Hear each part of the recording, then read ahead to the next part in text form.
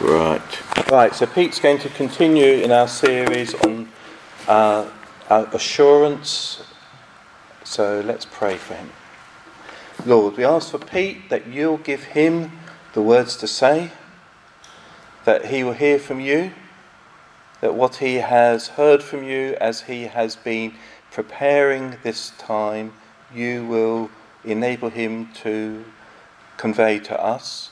But also, Lord, we pray for our hearts and minds that you will open them to hear from you, that you would speak to us, and also, Lord, that not only would we hear, but would then go and put into action. Amen. Amen. Amen. Good morning, everyone. So we're hearing Mike talk about RM Swale. And it's like there's a rapper or someone we're going to go see. So this morning we're going to continue our current series, which is on assurance, and we're working our way through 1 John. And the title I've been given for this morning is God is Love, which is very fitting. I think it fits with what God has been saying this morning and already doing through us this morning and talking to us about.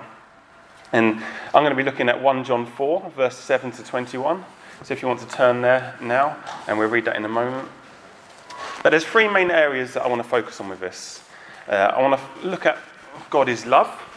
It's actually, it's a massive topic, and I could only even begin to scratch the surface of that this morning. But I just want to help us start to understand actually what does that mean, what does that phrase mean, and help us engage with that.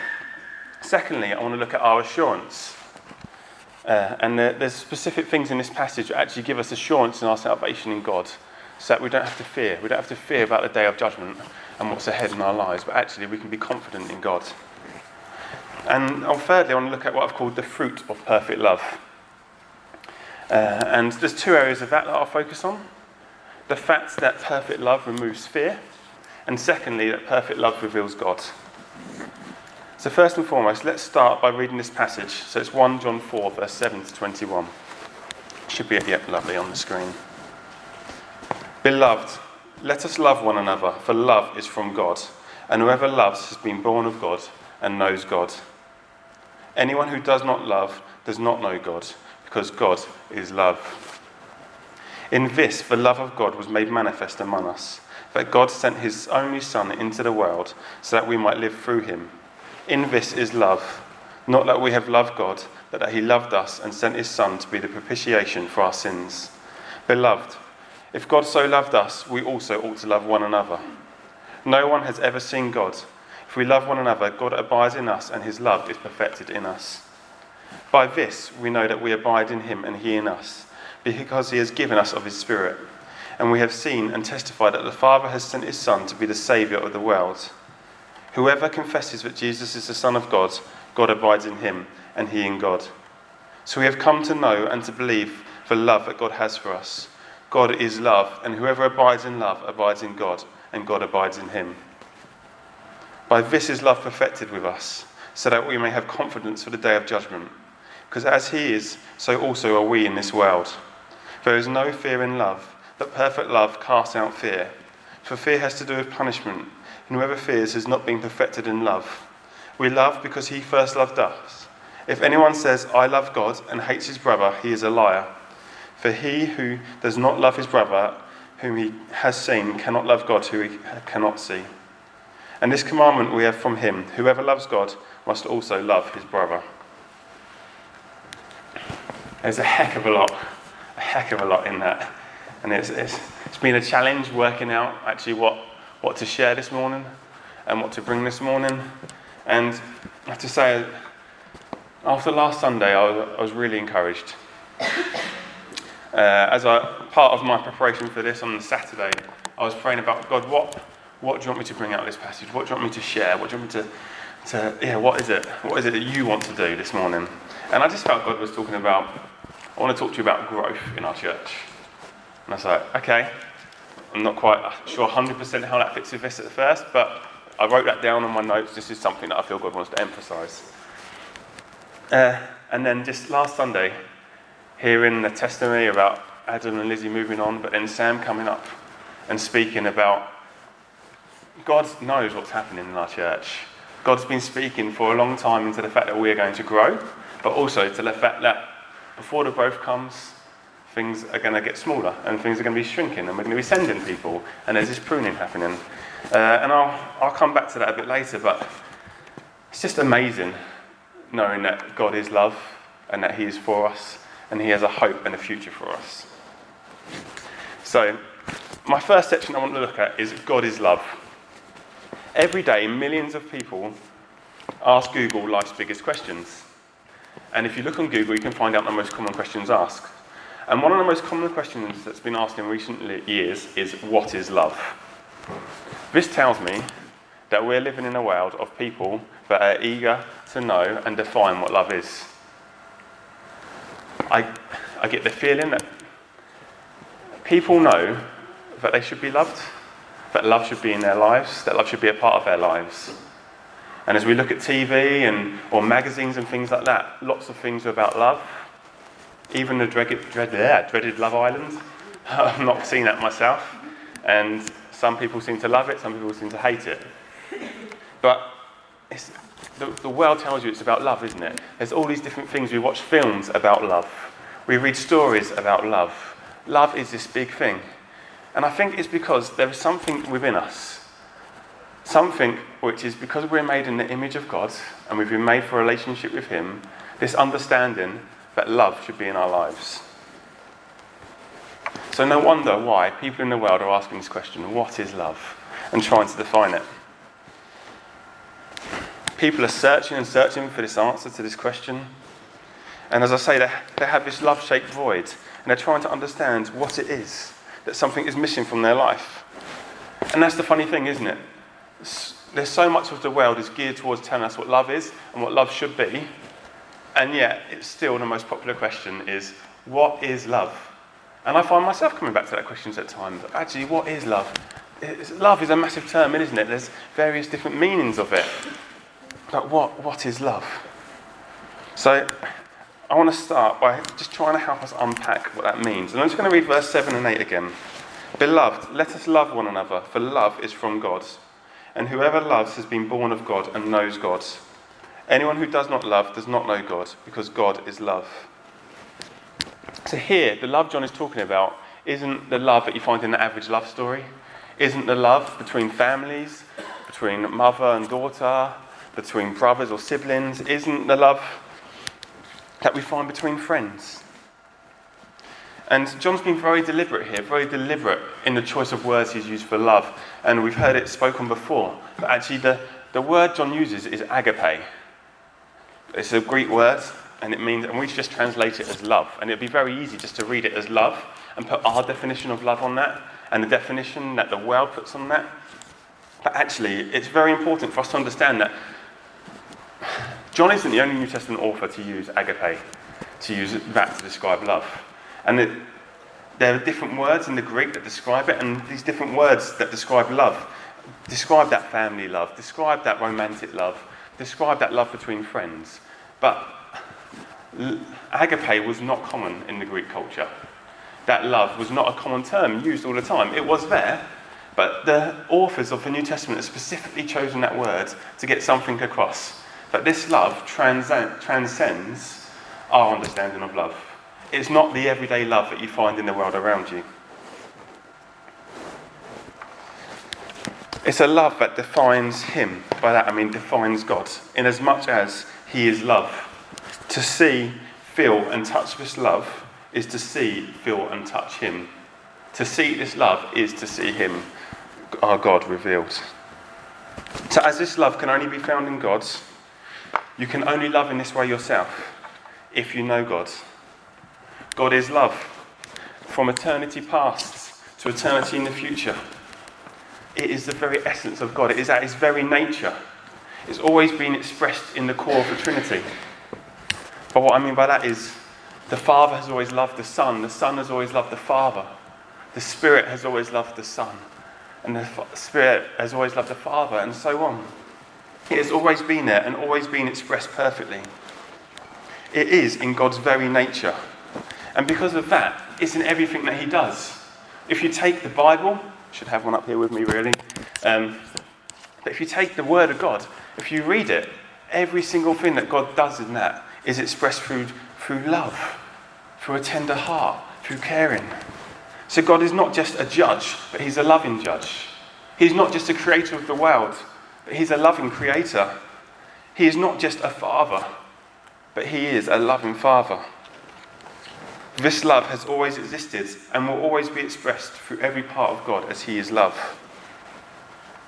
So let's start to define this love. What makes it so different from the worldly love? I just want to read verses 9 and 10. In this, the love of God was made manifest among us, that God sent his only Son into the world so we might live through him. In this is love, not that we have loved God, but that he loved us and sent his Son to be the propitiation for our sins. So what this verse is saying is that God's love has been manifested among us. Another way of saying that would be God's love is clear among us, or obvious among us. And this is how. It was by sending his Son, his one and only Son, his beloved Son, into this world that we might have love through him, or life through him. This agape love is not motivated by something we have done. It's not in reciprocation of us loving him. There's nothing we could do to earn that love.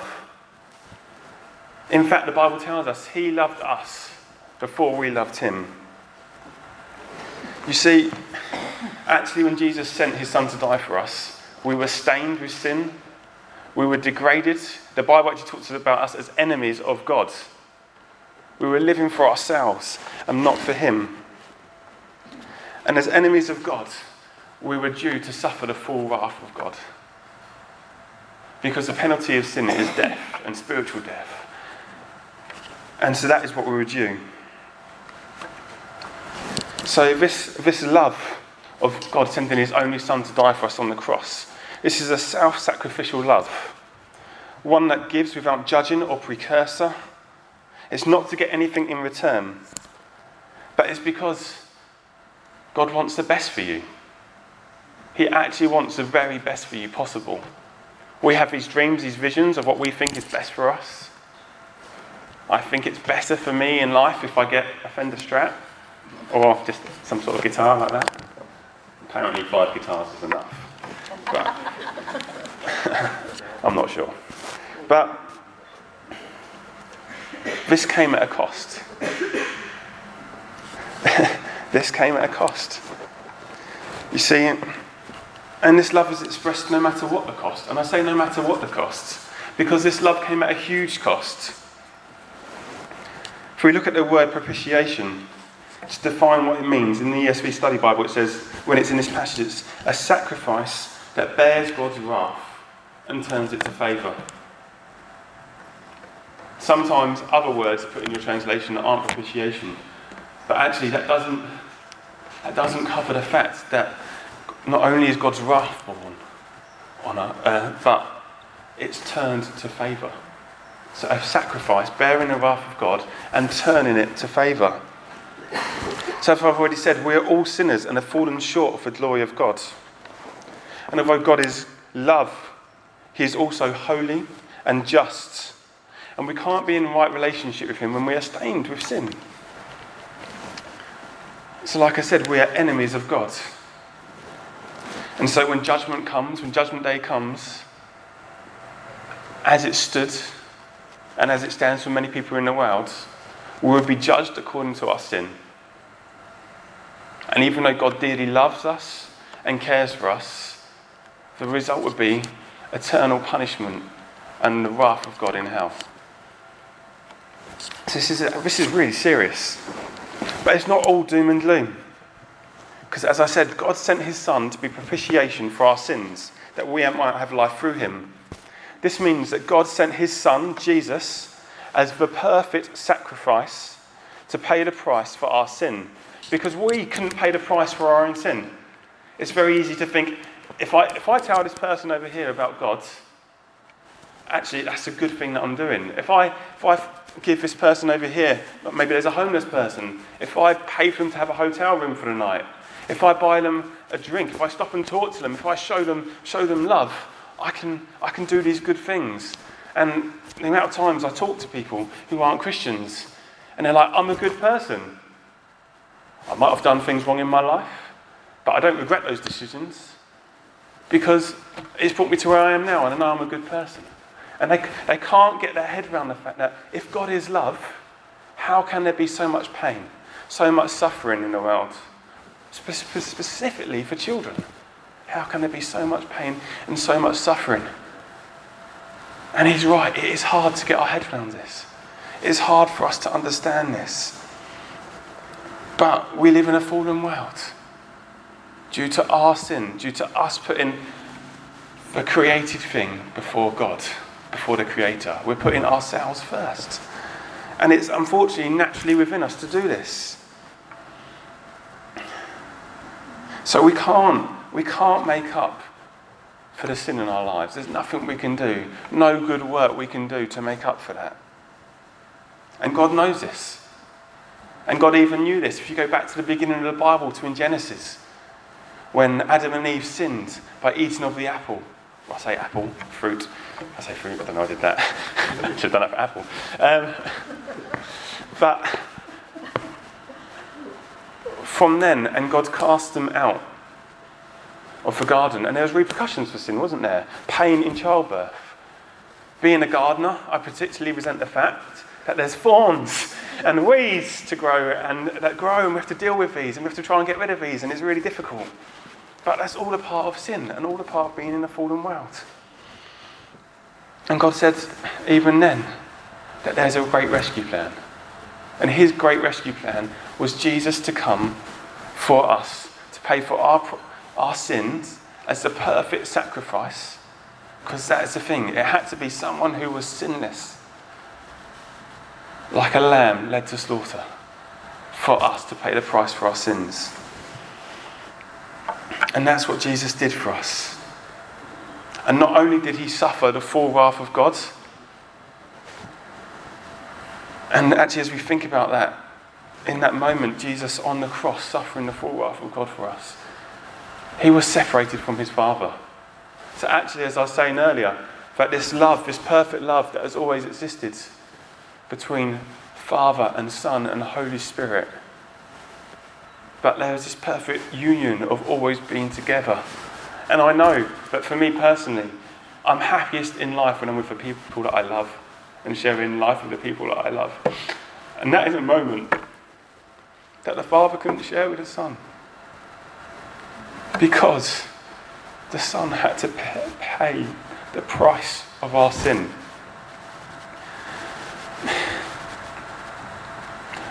But the amazing thing is, and in exchange, he gave us his righteousness. He has given us his righteousness.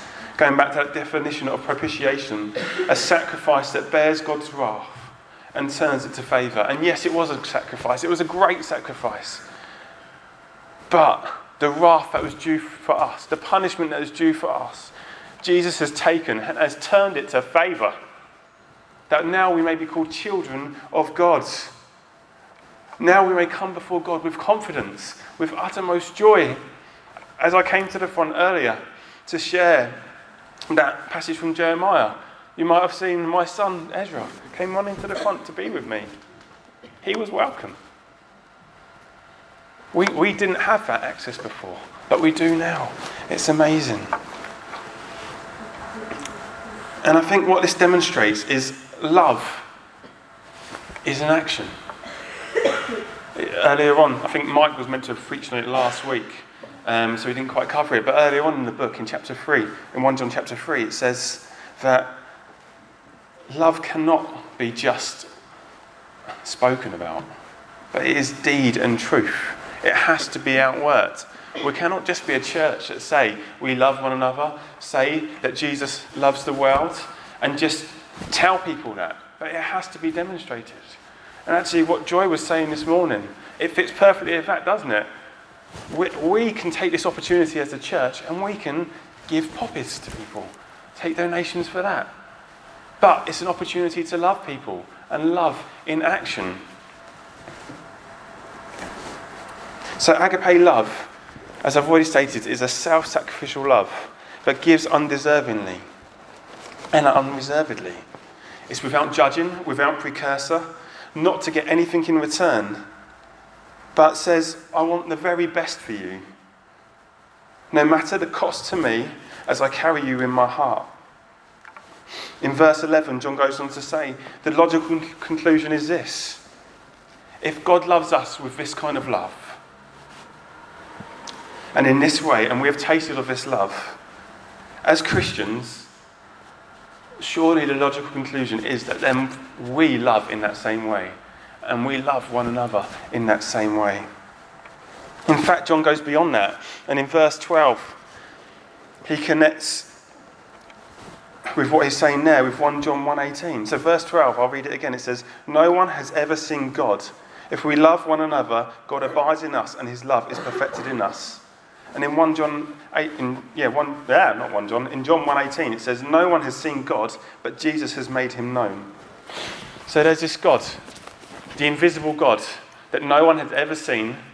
Jesus came, and through the way he lived and demonstrated his love, made the Father known to us. And here, John is saying that as we live for him, as we live in this love, we also make the Father known to those around us and to the world. So if we love one another, it reveals God in us, and his love is made perfect in us when it is replicated in us. I'm not going to go into detail now of maybe what this love looks like for us, but I just encourage you to think about that, and maybe over the coming week, think about that. One pause of thought might have been Jesus washing his disciples' feet. That was love demonstrated. And the interesting thing with this passage here, whenever I read it, I wanted to read it as God is saying, this love is for us to display to those out there, to those who don't know Christ. But the funny thing is, specifically here, and I'm not saying we aren't to show that love to those out there, but specifically here, John is actually referring to us in the church. This is to be the hallmark of us as the church, almost like the badge we wear is the badge of love. That people, it should be the thing that defines us as a community.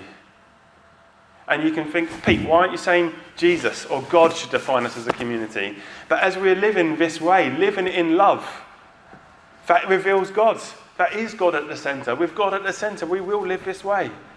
And as people look in and they see a community of love, a community where we're committed to one another, to putting each other's needs before our own, they will see God. They will see him. And that will lead to growth.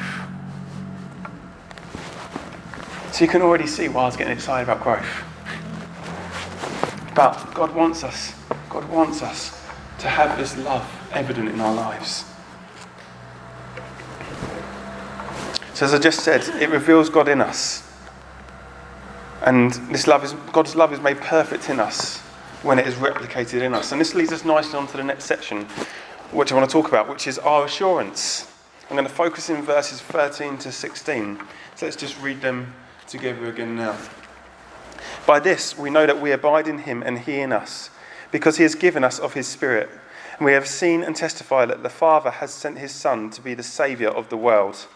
Whoever confesses that Jesus is the Son of God, God abides in him and he in God. So we have come to know and to believe the love that God has for us. God is love, and whoever abides in love abides in God, and God abides in him. So we've started to understand a bit about this radical love that the Father has for us, that God has for us.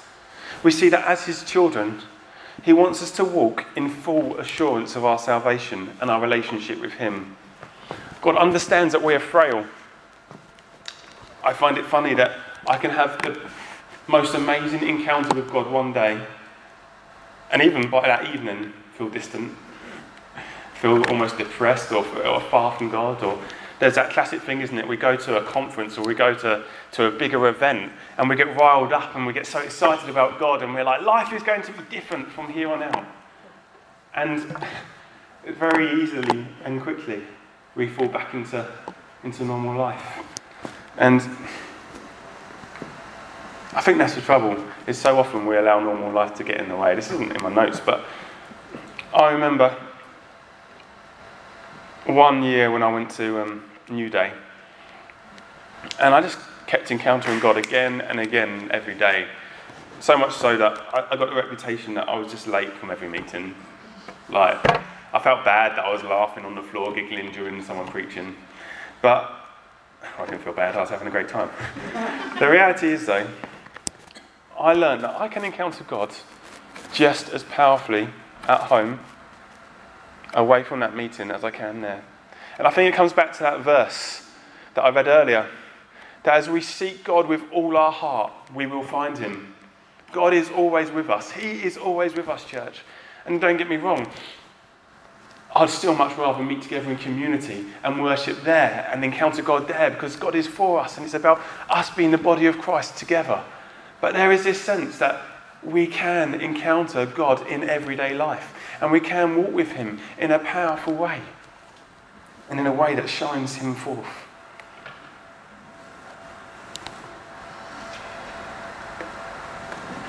So God understands we're frail, and he knows that we need reminding that we're frail, that we will forget what he's done for us. That one day I might read that God has died for me and given himself for me and suffered the full wrath of God for me, and it might bring me to tears. The next day I can read that and it doesn't affect me at all. It's the reality.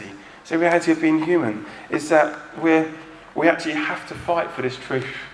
We have to fight the gospel into our lives day after day after day, for it to be impacting us day after day after day. I remember, I've just been reading a book by Timothy Keller, and it's about preaching. And in it, I know we never get fed up with the gospel, and it's amazing, but I think it's, when I'm preparing to preach, it's easy to think, always point to Jesus dying on the cross and what he did for us. And it can almost get repetitive, can't it? Like the same songs, if we're always singing the same songs, it can get repetitive and almost harder to engage with, can't it? Sometimes we need something fresh, something just to stir us a little bit, something like someone prodding the fire, just to get the embers going again and blowing into it. And in this book it said, every time we preach, as long as you preach Jesus from the passage, it will reveal him in a different way in the gospel, a different way every time, and we will never get bored of it. I was like, wow, that's amazing. That is amazing, and that's really stuck with me. And just that fact of every time we spend, so I'm going off piece a bit, but every time we spend time in his words, let's look to see what that says about Jesus there and says about us there. And every time we will have the fire in us kindled and see God in a new way, because the gospel will never get boring. And I think God has done that for us, because we are frail and we forget. And we forget what he's done for us. And we get busy with life. So there are three main things that I think I want to draw from this passage about assurance. And I'm only going to speak on them briefly. And these are things that we don't lose heart and we don't go back to fear in the day of judgment. The first would be love for our fellow believers. The second would be God's Spirit dwelling in us. And the third would be by personally confessing Jesus as the Son of God. And there are more assurances than this in the passage. So if you want, go through it, look them up. These are great things, really good truths.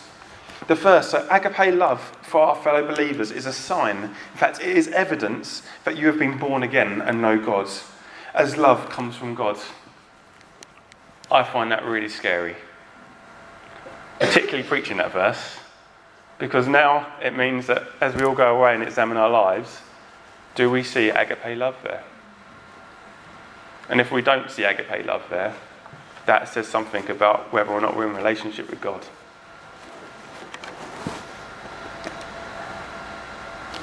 I would also say, please speak to someone else and say, can you see agape love in my life? Because sometimes we can't see the things that are there. But to love, you need to be in relationship with God. And if you don't know God, you can't love the same way. As we've already said, God's love is different to the love in the world. And we see glimpses of it in the world. Of course we do. We're made in his image. We're always made to experience that love and to be in that love. So we will see glimpses of it in the world. But we don't see it fully. But God wants that love to be perfected in us. So actually, as we're growing in that love and as it's replicated in our lives, that should bring assurance to us that you are saved. That you will not suffer the full wrath of God on the day of judgment. Because it's evidence, it is evidence that Jesus is your Lord and Saviour and that you are being changed to be like him. Secondly, I want to talk about God's Spirit dwelling in us. In verse 13 it says, "By this we know that we abide in him and he in us, because he has given us of his Spirit." By know here, John is talking about experiencing the Spirit's presence and activity in our hearts. If you read Genesis at the beginning of the Bible, when it talks about Adam knew his wife Eve, we know it means more than just a no. Right, actually, this is talking about God in us, God's activity in us, experiencing him. Phil Moore puts it like this: true assurance does not come from checking our notebooks. So that's using creeds as a checklist, is what he's saying there. But by checking our hearts to see if our thoughts and actions prove that the miracle maker is alive in us. True assurance can never simply come through reciting biblical proof texts, but only through experiencing them in action as we sense God making his home in our hearts. So as we examine our hearts and see the Holy Spirit at work in us, this should bring us assurance of our salvation. God will only be dwelling in us and alive in us if we are saved, if he has paid the price for us. And thirdly, our assurance comes by faith. As we look at the historical evidence for Jesus, we look at the fact of his birth, his death, and his resurrection, and confess by faith that Jesus is the Son of God. It brings us assurance, as it is only by the Spirit revealing to us that we can believe it, which is so true. Because I have non-Christian friends who have read the Bible, who know the gospel, and sometimes it can get frustrating that they keep asking me the same questions. I'm like, I've given you a good answer. But I have to stay loving. I have to keep answering those questions. But therefore, we only know the truth because the Spirit has revealed it to us. And so that brings us assurance. It brings us assurance that actually we are saved. So these, as I said, these are just some of the assurances offered in this text. But let's use them to strengthen our faith. Let's use them, not even only when we're down, but let's go over them regularly and remind ourselves of who we are. That we are now children of God, saved by grace. And so finally, I want to look at what I've called the fruit of perfect love. And so I'm just going to read verses 17 to 21. By this is love perfected with us, so we may have confidence for the day of judgment. Because as he is, so also are we in this world. There is no fear in love, but perfect love casts out fear. For fear has to do with punishment. And whoever fears has not been perfected in love. We love because he first loved us. If anyone says, I love God, and hates his brother, he is a liar. For he who does not love his brother, whom he has seen, cannot love God, whom he has not seen. And this commandment we have from him: whoever loves God must also love his brother. So there are two areas I want to speak about from this last passage. I want to talk about no fear and making the invisible God visible. So looking at no fear. So the first fruit or benefits of perfect love in our lives is that with perfect love, there is no room for fear. So the fear of judgment is gone. That's the specific fear that we're talking about here. That actually, as the love of God is evident in our hearts and minds, as we are confident of that love, as we are assured of that love, fear of death has no place in our lives anymore. Why? Because we have a hope. Because we have a hope for a future. Life now is tough. It is difficult. There are times where it's great and it's fun and we enjoy it, but it is difficult, isn't it? Like we're living in a fallen world. And our hope is of this time where there is no more pain, no more sin, no more suffering, no more... The promise that comes to mind is when we see him, we will be like him. We will see him fully. We don't see God fully now, and yet we marvel at him. Then we will see him fully. So no longer do we need to fear. So actually, as we give ourselves to our relationship with God, really, and seeing his love in ever more depth and detail and understanding it ever more, fear is just pushed out of the way.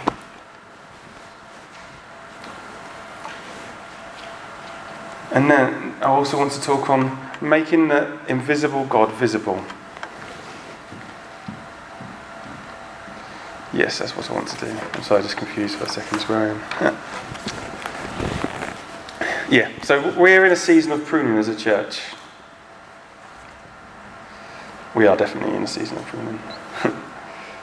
Yep, no, I'm right. Just completely framed myself. So we're in a season of pruning as a church at the moment. But this is pruning by a loving Father, a loving God, in order that we may grow and flourish into all that God has for us. So how do we grow? There are two quotes that I just want to read that I think really tie in with this.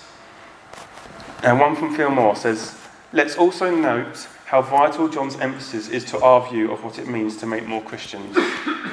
Our biggest need is not a more effective evangelistic technique, but a deeper personal experience of God. Evangelistic fruitfulness comes through our cooperation with the Holy Spirit, who comes to live inside of us." I'll read that again. So let us also note how vital John's emphasis is to our view of what it means to make more Christians.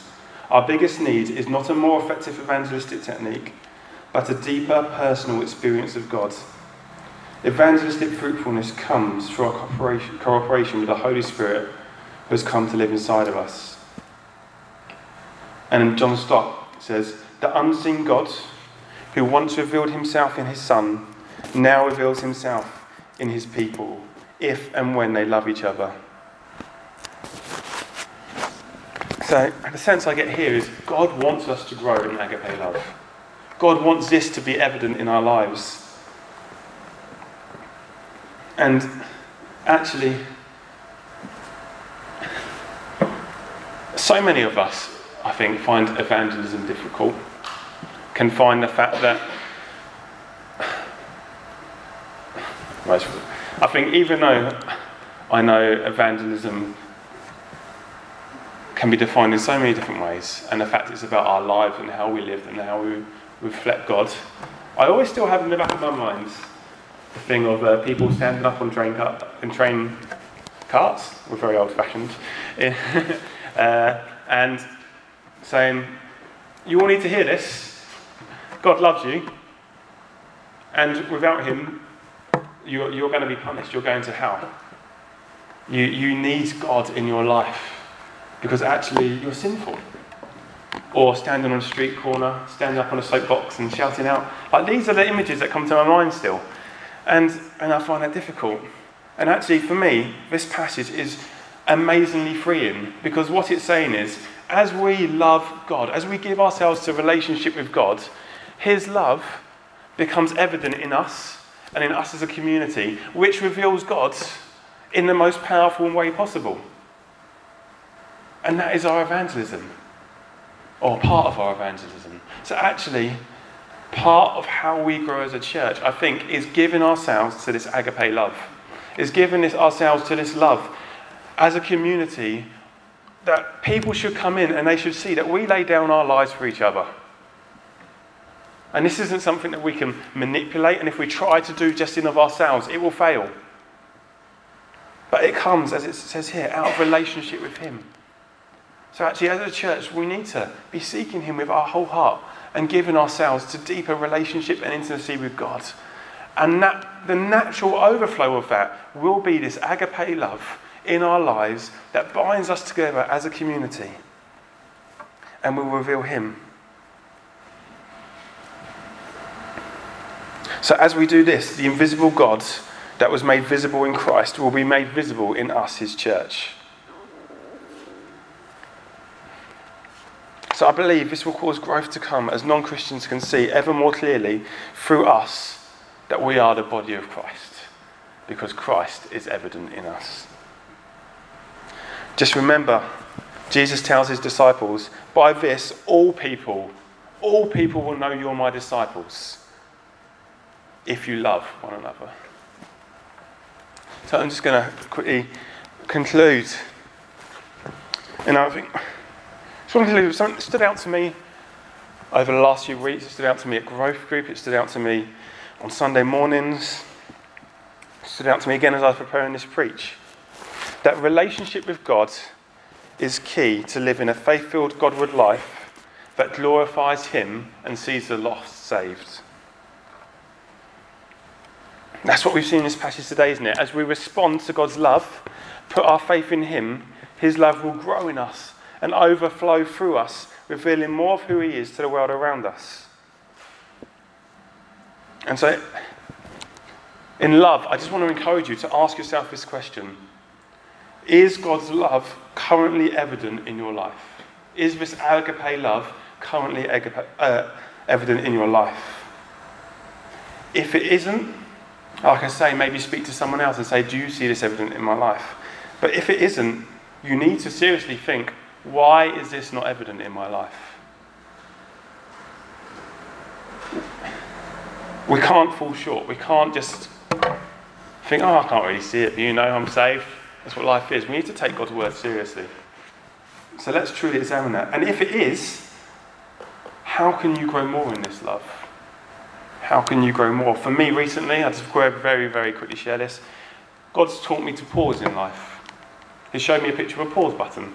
And I've just found that it's not just about intimate times, one-on-one times with God, reading my Bible, praying, worshipping, whatever that may look like for you. But actually, there's always something to do. The phone is always there. There's always things on Facebook, always people saying things. There's always... Actually, God has just taught me to almost just press the pause button throughout my day and just to stop and just rest in him, just for a few minutes, even if it's just 30 seconds. But it's stopping that habit, and that habit is there, I have to say, of, nothing to do right now, so I'll just look at my phone. So I found that very helpful. So here's a quote from Tom Wright that I'd just like to finish with. Love incarnate must be the badge that the Christian community wears, the sign not only of who they are, but of who their God is.